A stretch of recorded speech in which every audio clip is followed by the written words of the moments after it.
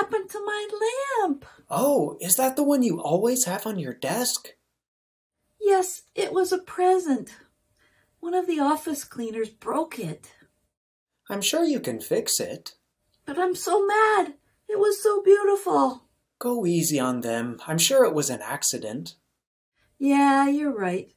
And you gave me an idea for a grammar lesson. Great, tell me about it. Aha! I want to talk about the imperative form.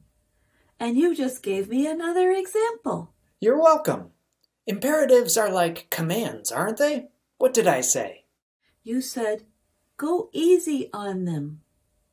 Notice that sentence has no subject, but we understand it to mean you should.